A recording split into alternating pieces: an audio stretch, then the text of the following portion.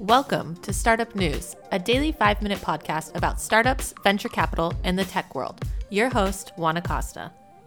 Hey everyone. Apologies for posting a little late today. Had a busy day, but let's get to today's episode. The Seattle-based medtech startup, Magnolia Medical, raised $20 million in a Series C to expand its platform for sepsis testing. Sepsis is a condition that arises due to an infection. More than 250,000 people die each year from sepsis, and 1 in 3 people who die in hospitals have the disease.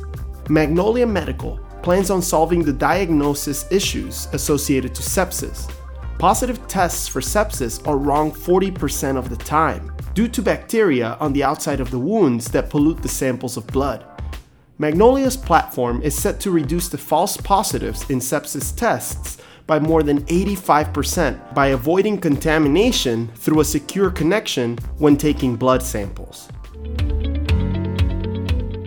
If you're into sneakers or augmented reality, a really great app launched today on Product Hunt, which lets you try on sneakers using your cell phone camera.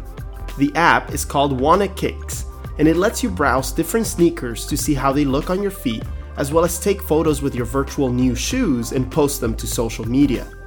The app is very easy to use and features highly sought out sneakers. The CEO of WannaBuy, the parent company, stated to TechCrunch that AR Try-On can help customers to shop online and will wash away the difference between online and offline shopping. There are 2 major problems that they're tackling. Online conversions are quite low, and returns are quite high in comparison to traditional brick-and-mortar shopping. The ability to try sneakers with your phone before buying online should shift conversions, engagement, and returns. And if sneakers are not your thing, the app developers also have Wanna Nails, which allows you to try on different nail colors in AR.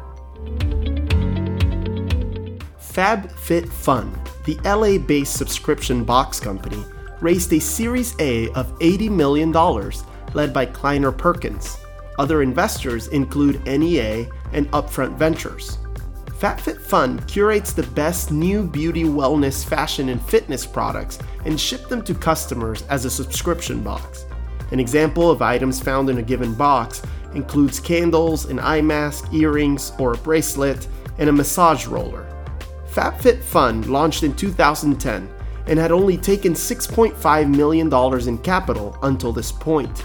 As stated by Fast Company, this large amount of investment signals the brand's ambitions to be a dominant force in the subscription economy, and also expand beyond the box to become a content platform. And that's it for today's episode.